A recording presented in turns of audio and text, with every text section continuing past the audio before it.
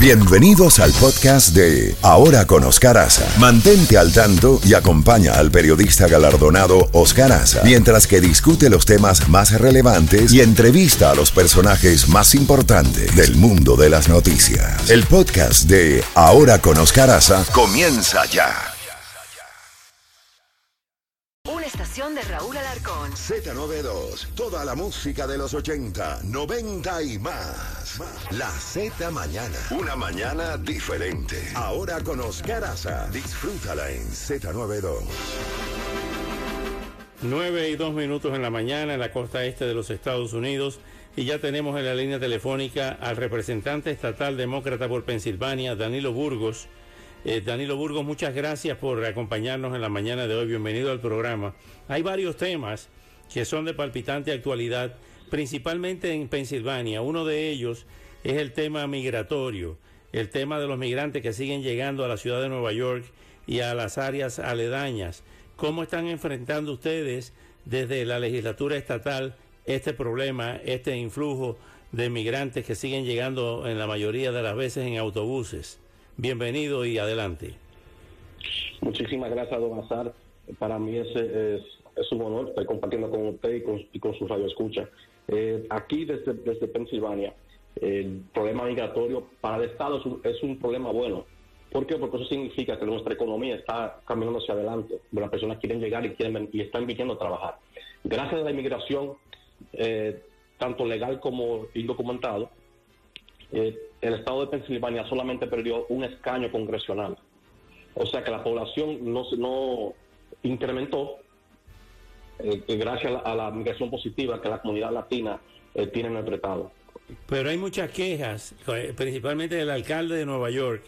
Dijo una declaración, que es demócrata también, dijo el otro día que Nueva York se iba a hundir porque no hay presupuesto ni hay recursos para aceptar a todo ese influjo que están durmiendo en las calles mayormente. Bueno, aquí la ciudad de Filadelfia, el alcalde Kenny ha hecho un excelente trabajo. De parte del Estado también hemos podido identificar no solamente asistencia para las personas migratorias, sino también incrementar la ayuda social en alrededor de nuestro Estado, gracias a nuestro gobernador Shapiro. Representante Burgos, otro tema importante, y este sí ha afectado, según las noticias, e inclusive noticias internacionales, las calles de Pensilvania, producto del fentanilo. ¿Cómo están ustedes manejando ese tema del fentanilo entre la juventud y entre las personas de todas las edades? Es un problema bien grave. De hecho, aquí la área de Kensington y Allegheny y parte de mi distrito, por el área de Lehigh y Kensington, hemos sido abatidos por la demanda del fentanilo y que están acabando con nuestras comunidades, con las personas acabando con las personas que consumen esa droga ilícita. Como gobierno, como comunidad, debemos de tomar en cuenta, por ejemplo, la famosa guerra contra la droga nunca no ha beneficiado, lamentablemente, a ninguna comunidad. Debemos de seguir enfocándonos en cómo podemos ayudar a esas personas que tienen esa problemática de adicción, que es un problema de salud mental. Lamentablemente, cuando se refería a la comunidad hispana y afroamericana, aquí en Filadelfia, alrededor de Estados Unidos, no se trataba como un problema de salud mental, se trataba como que nosotros éramos los que queríamos estar en esa situación. Pero hoy en día, en vez de aplicar las leyes que tenemos en los libros, en algunos sectores se hacen de la vista gorda. Entonces eso le perjudica a todas las comunidades. ¿Por qué? Porque dejamos que un ser humano, que una vida se pierda en esos vicios. Danilo, usted es el primer representante electo de origen dominicano en esa zona. Sí, señor. Gracias a Dios y mucho trabajo. Tengo la distinción de representar el área donde me cría. El área donde usted nació ahí en Pensilvania. Nacido en Washington Heights y criado en Washington, en el Alto Manhattan.